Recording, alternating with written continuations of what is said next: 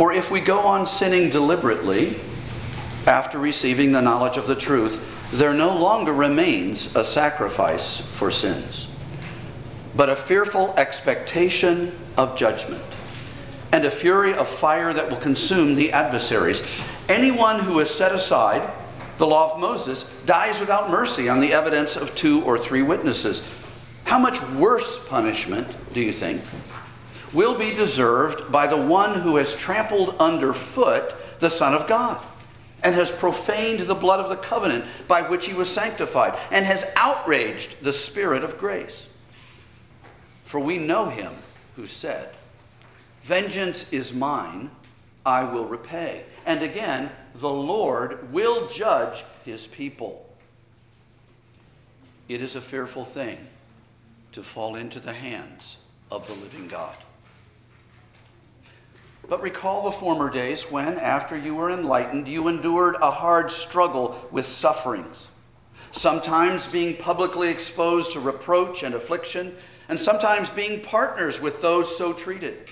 For you had compassion on those in prison, and you joyfully accepted the plundering of your property, since you knew that you yourselves had a better possession and an abiding one. Therefore, do not throw away your confidence, which has a great reward, for you have need of endurance, so that when you have done the will of God, you may receive what is promised.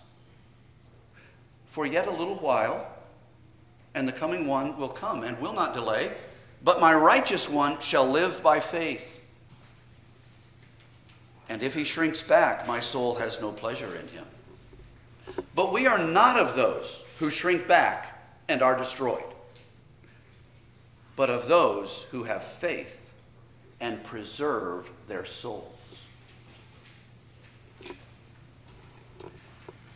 Apostasy or salvation? Those are the 2 cases that the preacher presents. You may recall that these verses are in the middle of a section of exhortation. They tell us how to practically live out the doctrines of Christ that we have studied for multiple chapters. Christ's work is summed up in verses 19 to 21 this way. By his cleansing, we can enter heaven's worship, and he is also our helper, a great high priest.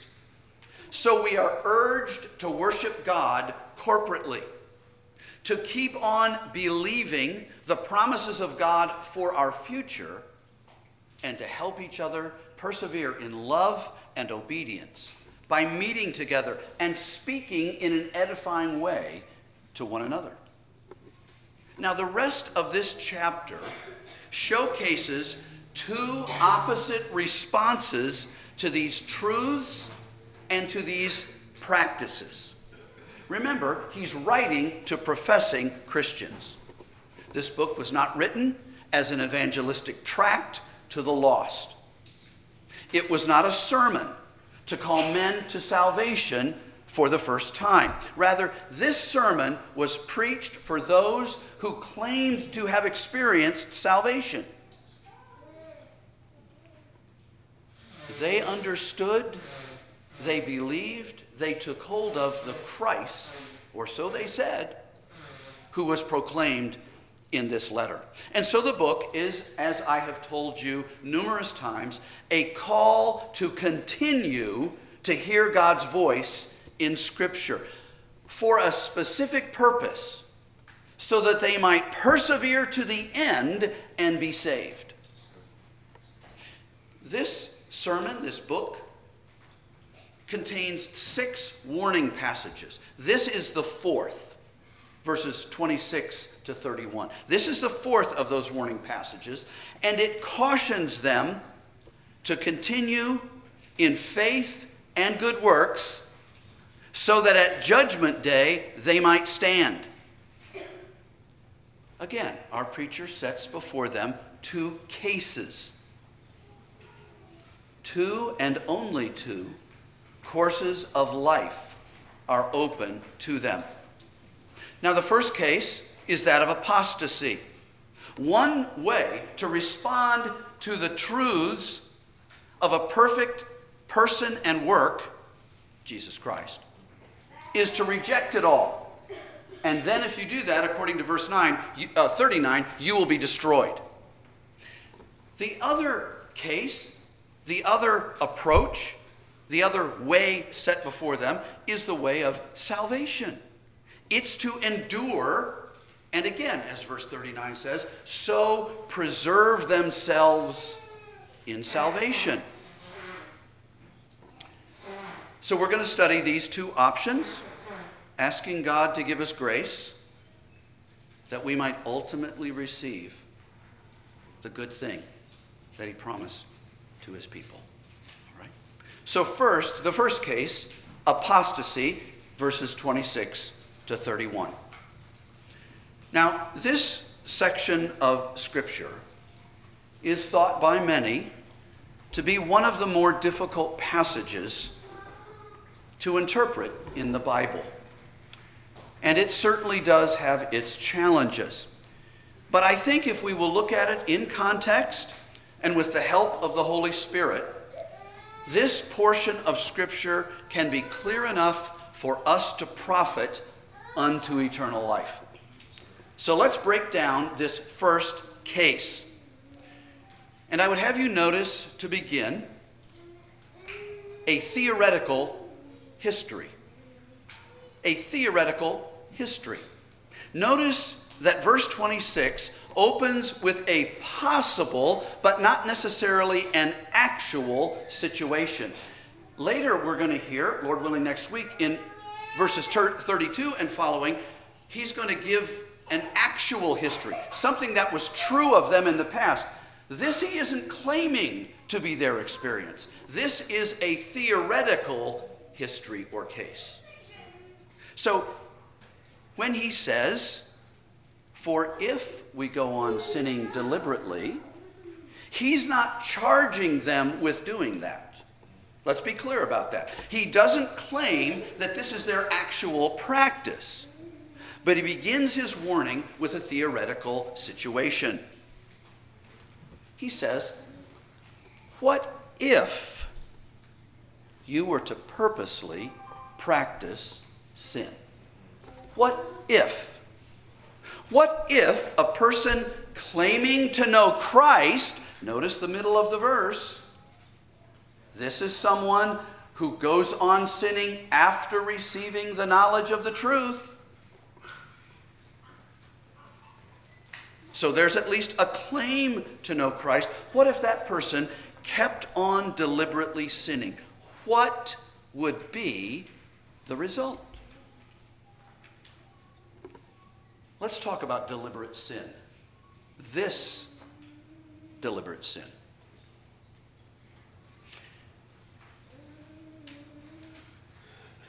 This question of what would be the result if a person goes on sinning deliberately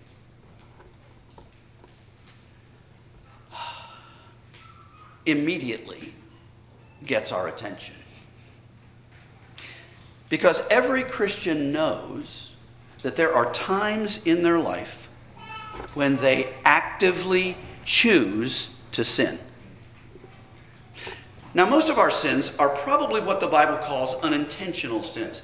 If that's a new concept to you, look up later Psalm 19:12 and many places in Leviticus and Deuteronomy that talk about unintentional sins. Sins that really do accrue guilt. They are a breaking of the law of God, but they aren't purposed. They're mistakes. They're moral errors.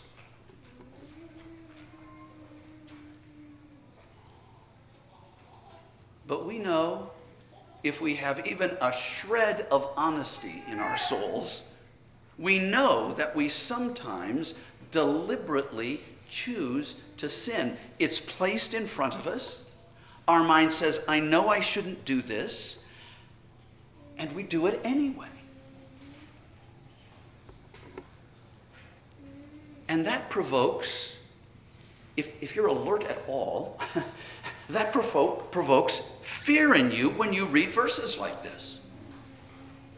because it appears from the text that there is no forgiveness for these sins.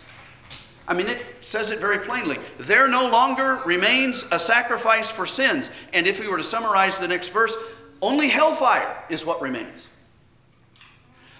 So we have heart wrestlings within ourselves. We say things like, have I deliberately sinned too much? Have I passed the point of no return? That secret sin that I fought against and yet still knowingly have committed, maybe for years. Has that put me beyond redemption? Does God really hear my prayers of confession anymore? I mean, I don't really feel forgiven. So maybe this is me. I mean, am I? Have I sinned beyond forgiveness? And if we start to think about this verse, and we don't think about any other parts of the Bible, etc., we would have to ask ourselves, is there even anyone in heaven? I mean, is heaven empty? Does no one sing the praises of God? For surely everyone, even true Christians, at least occasionally, for most of us it's daily, I suspect, deliberately sin. You know, the early church struggled with this question. This is not just something made up in the mad mind of your quickly becoming senile pastor. For example, when someone denied Christ to avoid martyrdom, but then came back to the church professing repentance, was there forgiveness for that? I mean, they had deliberately kept on publicly forsaking Christ for a period of time. Was there only a fearful judgment to come for them? Many in the early church thought that this verse meant not only was that true, but that every deliberate sin committed after the washing of baptism was unforgiven. This is why many Christians in the early church waited until right before they thought they were going to die to be baptized. Sometimes they were wrong, and they lived, and they didn't consider life at that point a blessing because they were convinced that heaven, or at least not immediately, heaven was going to be their home upon death, but something else. But this is a good time for me to remind you of something I have taught you before. That our fears often paint fiction. Fear often paints fiction. What I mean by that is that our sinful fears often lie to us. I mean, who said just because your fears feel real and may even seem humble in a certain sense, that they are rightly interpreting Scripture? When your heart hears deliberate sins have no remaining sacrifice, it may faint and say, oh yes, I don't deserve to be forgiven, so I won't confess my sins. I won't go to God in Christ. Well, of course you don't deserve to be forgiven. None of us do, under any circumstances. That's not the question. Don't let your fears eisegete this verse. Don't let your fears place meaning in the verse God didn't intend to be there. This might be news to some of you.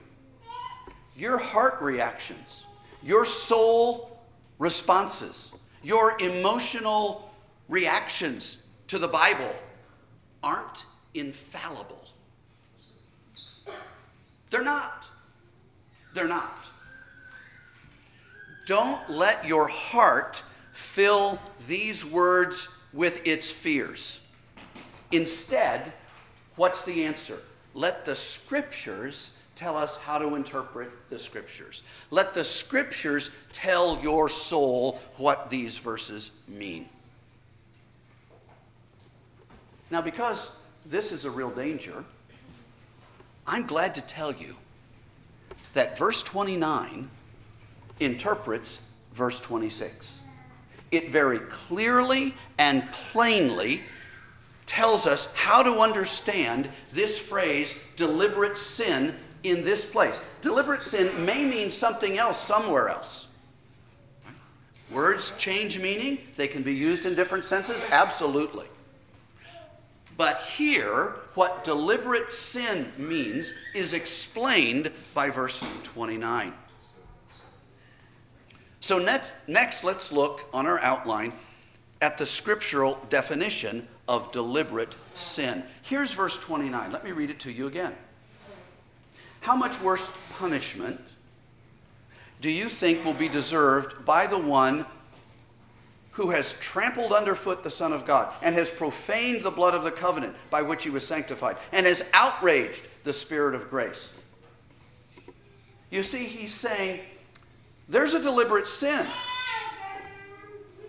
that when that's persisted in, there's not forgiveness, there's only hellfire. And to prove it, he says in the Old Testament, if someone sinned this way, he was put to death. How much worse is it to sin against the Christ of the new covenant? What would he deserve? Well, here's the deliberate sin.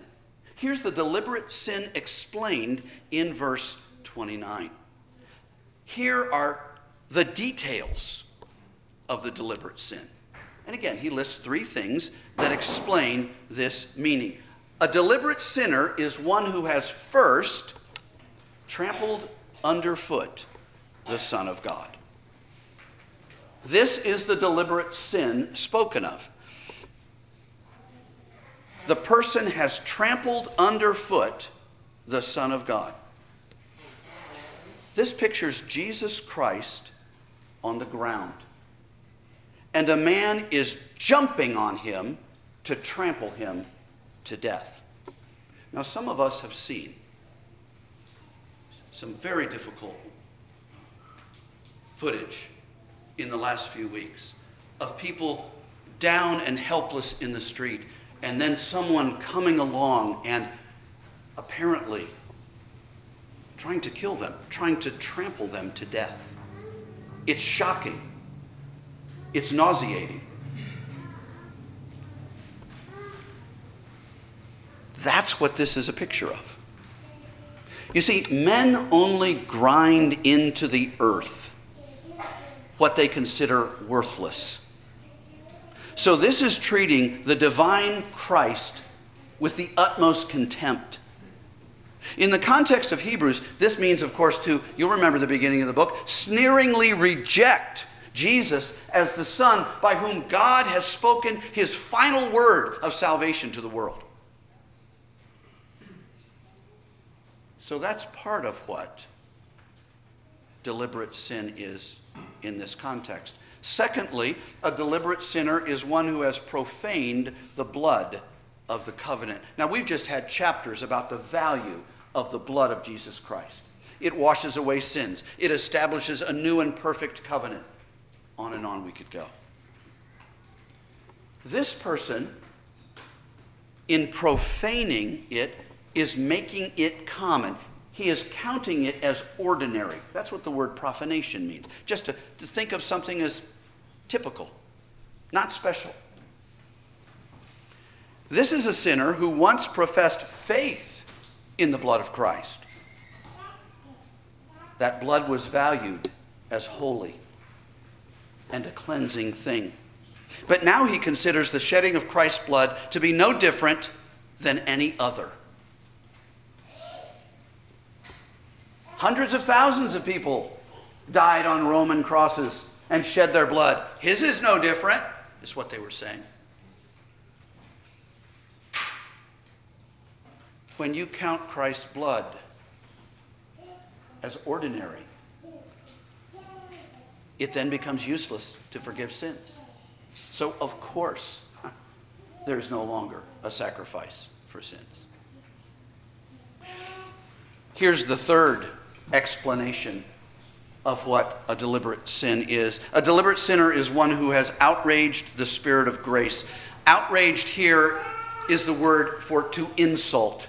It's to insult the Holy Spirit, the only one through whom grace comes to us, right? He's the one who applies the grace of Jesus to our hearts.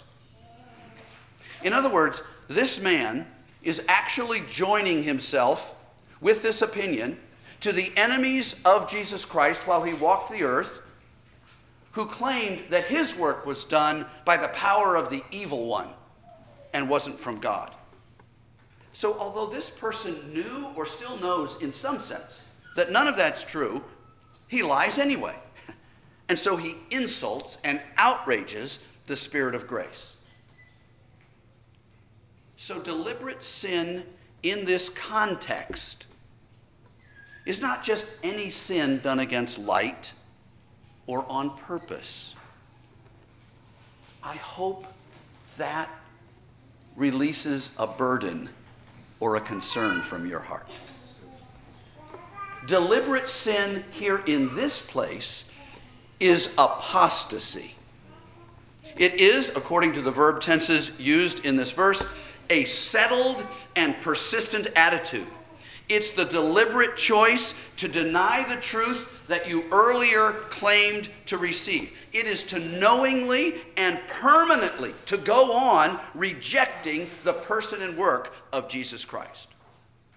The man says, I no longer value and trust in the one who speaks the final word from God and who made the only perfect sacrifice for sin. That's the deliberated sin in view. This is not a passing, flitting evil thought that comes into your mind and you go, oh, that's blasphemy against Christ. Oh, that's terrible. I don't want that. I don't believe that. Get out of my head, Satan. This isn't that. This is the settled conviction. This is the choice. This is after deliberation picking this as to where you'll take your stand. This is apostasy. So, of course, this is not a small sin and it's not a temporary sin. This, again, is leaving their profession, leaving the way of salvation, leaving their religion, leaving the true church. It is the abandonment of Christ as the only way of salvation. Well, what's the result of that deliberate sin? Well, its result is given, as we've already mentioned, in the second half of verse 26 and all of verse 27. There no longer remains a sacrifice for sins, but a fearful expectation of judgment and a fury of fire that will consume the adversaries.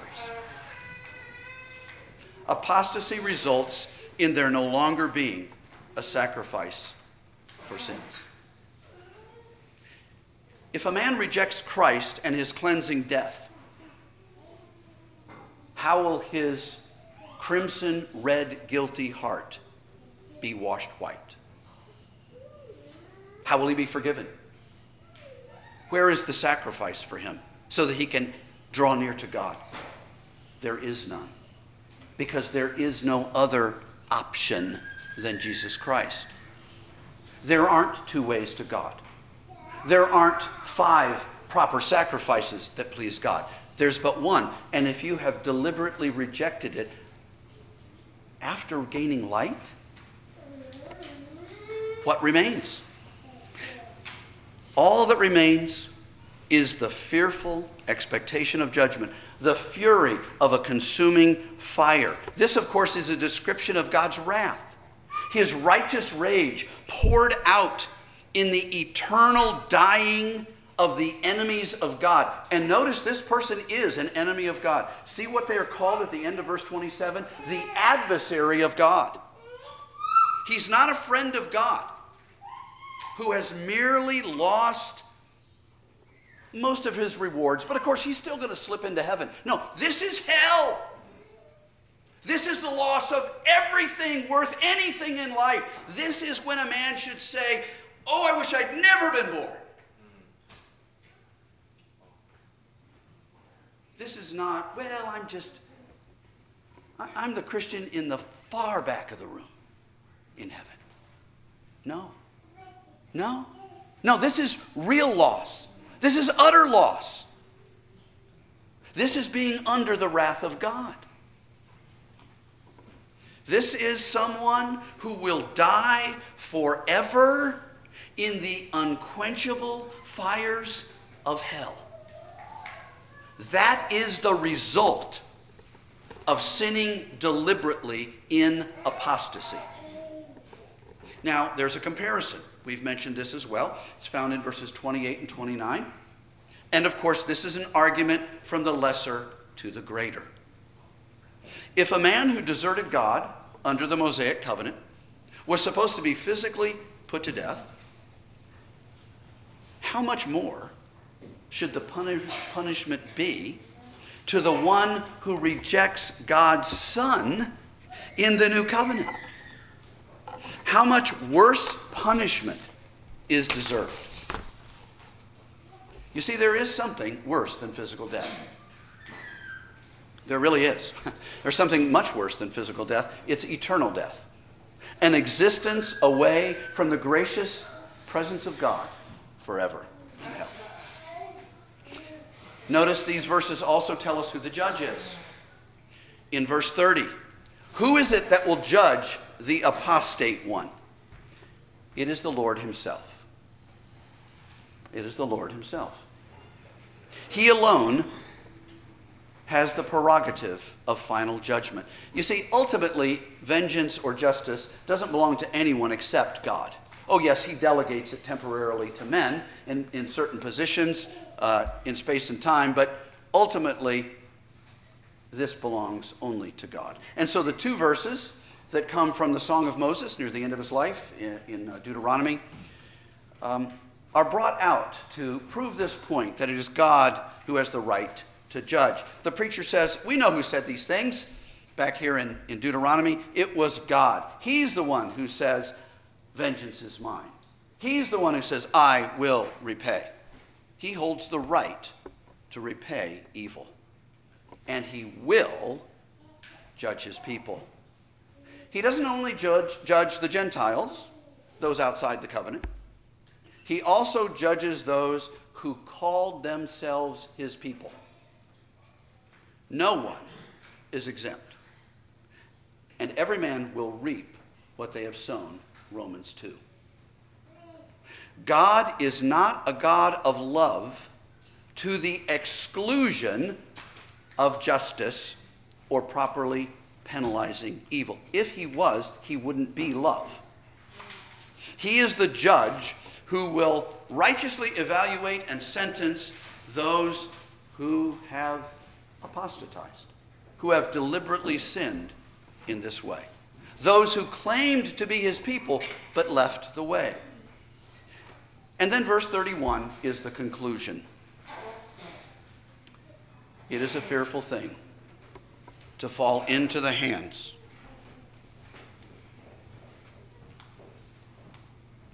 of the living God.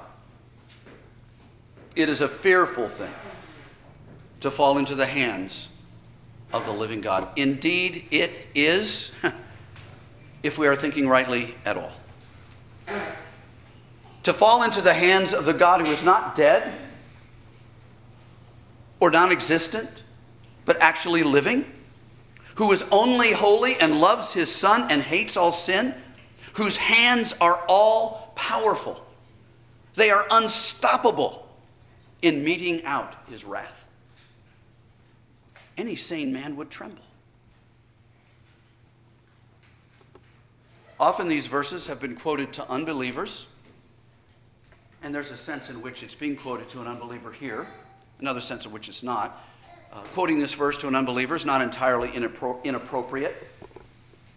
But this kind warning is written to a people who are calling themselves, remember, the people of God. It's written to the church. It's written to professing believers.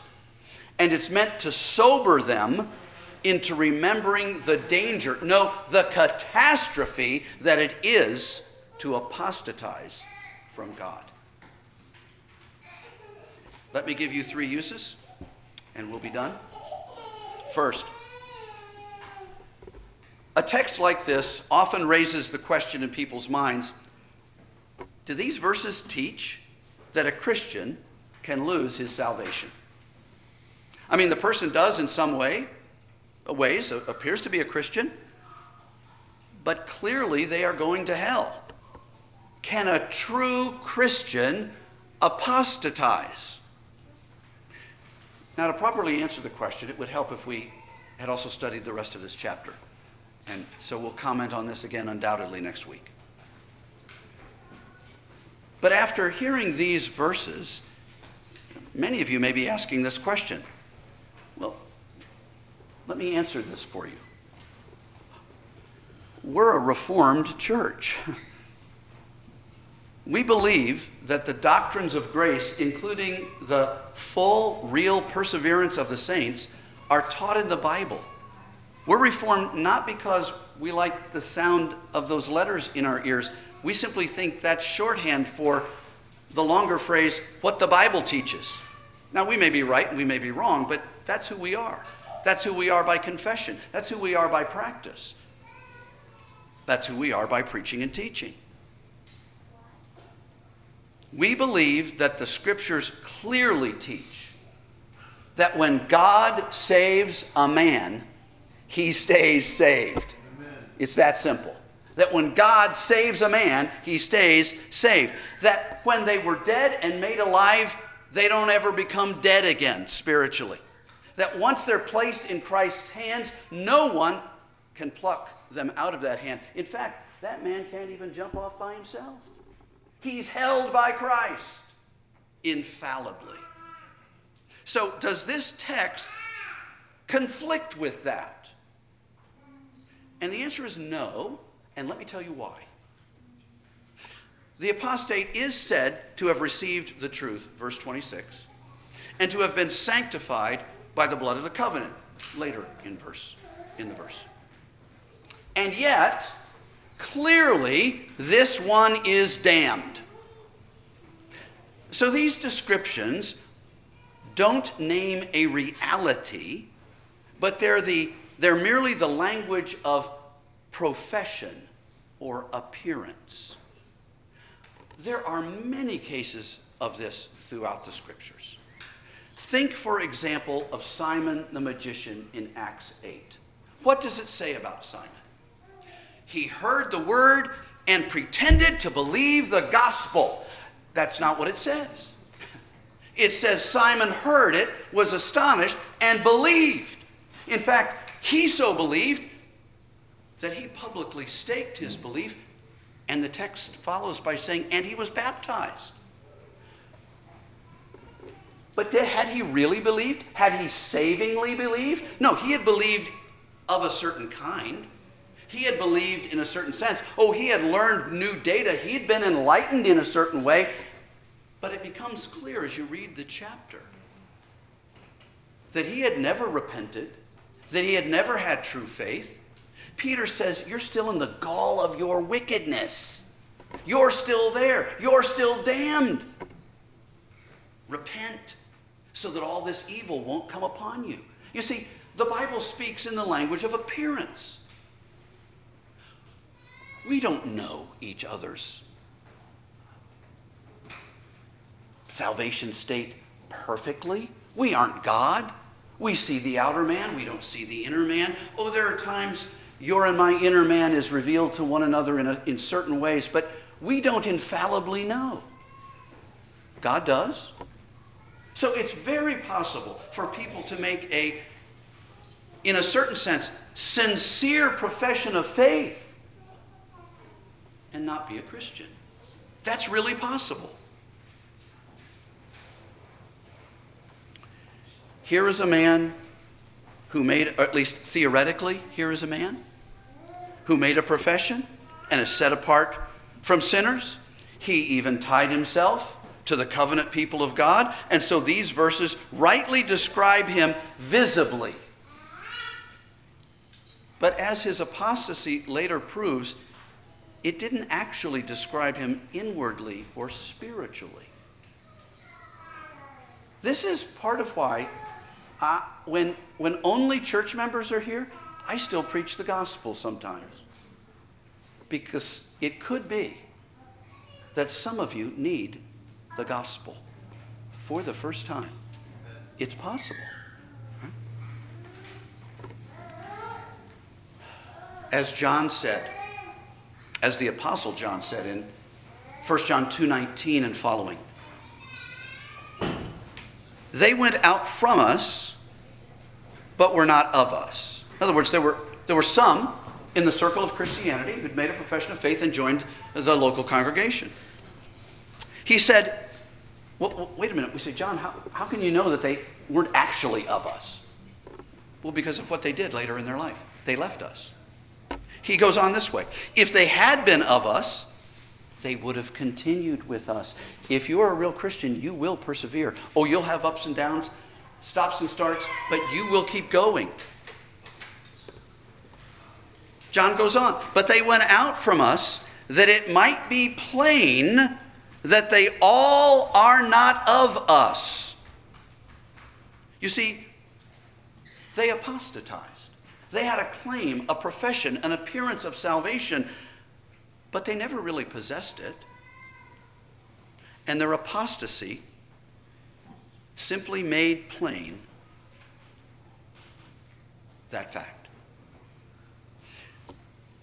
R.C. Sproul is often quoted as saying, it's not the profession of faith that saves, but the possession of faith.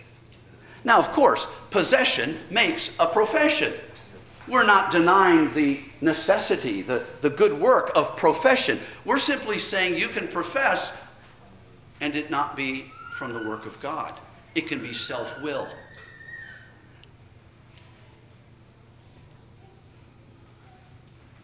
You make choices as an unsaved person, and perhaps under the right circumstances, you can profess Christ. But unless you possess the faith of a born-again person, you're not actually placing your faith in Jesus Christ. You're just making a dead profession. Many people, in some sense, receive the truth, join a church, are set apart. But it is only faith actually worked in the newly regenerate heart that lays hold of Christ and so is saved. Merely professing faith does nothing. You need to really believe that for yourself, for your friends, for your children. Merely professing faith does nothing. If the profession is rooted in the possession of faith, then it does everything. It lays hold of Christ, and in Him, the rest of your salvation is absolutely certain. Amen. And we know from Scripture, there are a number of cases, John 6, John 8, Simon, many, many other cases. We know from Scripture and our own sad experience that there are many who fall into this category. So do these verses teach that a Christian can lose his salvation? Well, if you mean a professing Christian only, yes, they do. But if you mean a real Christian, someone in whom faith has been worked by the regenerating power of the Holy Spirit, applying the grace of Jesus Christ, no, they can never be lost. No, they can never lose their salvation. God forbid, may it never be. Amen. But these verses do teach that someone might name Christ and start down the road of identifying with God's people and yet ultimately show themselves to be unconverted. That's our first use. Here's the second. My second use is a question. I'm not going to ask you, are you going on sinning deliberately? You and I both already know the answer to that question. It's a shameful yes. I am going to ask you this question, though. Are you going on sinning in this way deliberately? Are you sinning deliberately as these verses describe? Are you trampling Christ Are you profaning his blood? Are you insulting the Holy Spirit? Well, if you are doing these things, then I must tell you, you are in truly the greatest of all dangers. There is no situation worse than you are in right now. And you must immediately return to Christ and learn of him truly, spiritually, not merely with the head, but with your whole soul. Yes. You must repent of your rejection of Christ, and you must value him as the only Savior of men. Otherwise, you will experience the wrath of God. You will. It's a promise. It's a guarantee. It's as certain as is heaven for those who truly are united to Christ by faith. Third and finally, for those of us, and again, this is all of us, who sin deliberately, not in this way, not in the apostatizing way, but in the non-apostatizing way. Learn this comfort. There is forgiveness for your deliberate sins in Jesus Christ. There is help for you against your deliberate sins in Jesus Christ. As much as you may feel defeated by purposed episodes of sin, remember, brothers and sisters, you have a great high priest over the house of God. There is forgiveness. 1 John 1:9 applies to you. Wear it out if you have to. If you confess your sin, he will forgive your sin and cleanse you from all unrighteousness. Brother, sister, where else will you go? Claim the blood of Jesus and wash your sins away. He who is the fulfillment of Zechariah 13:1. He's opened a fountain where you can cleanse yourself. What's the fluid in the fountain? It's his blood. Go, wash yourself. Be clean. You have that power because the Holy Spirit lives within you. You have his promise. If you will confess, he will forgive you. So yes, confess your non-purposed sins. But confess your purposed sins. Confess your deliberate, even your brazen sins. Go to Christ and he will cleanse your conscience according to his promise from dead works so that you can, in your new life, serve the living God. Oh, may God give you grace to not only believe this, but know the peace that comes from experiencing this. Let's pray.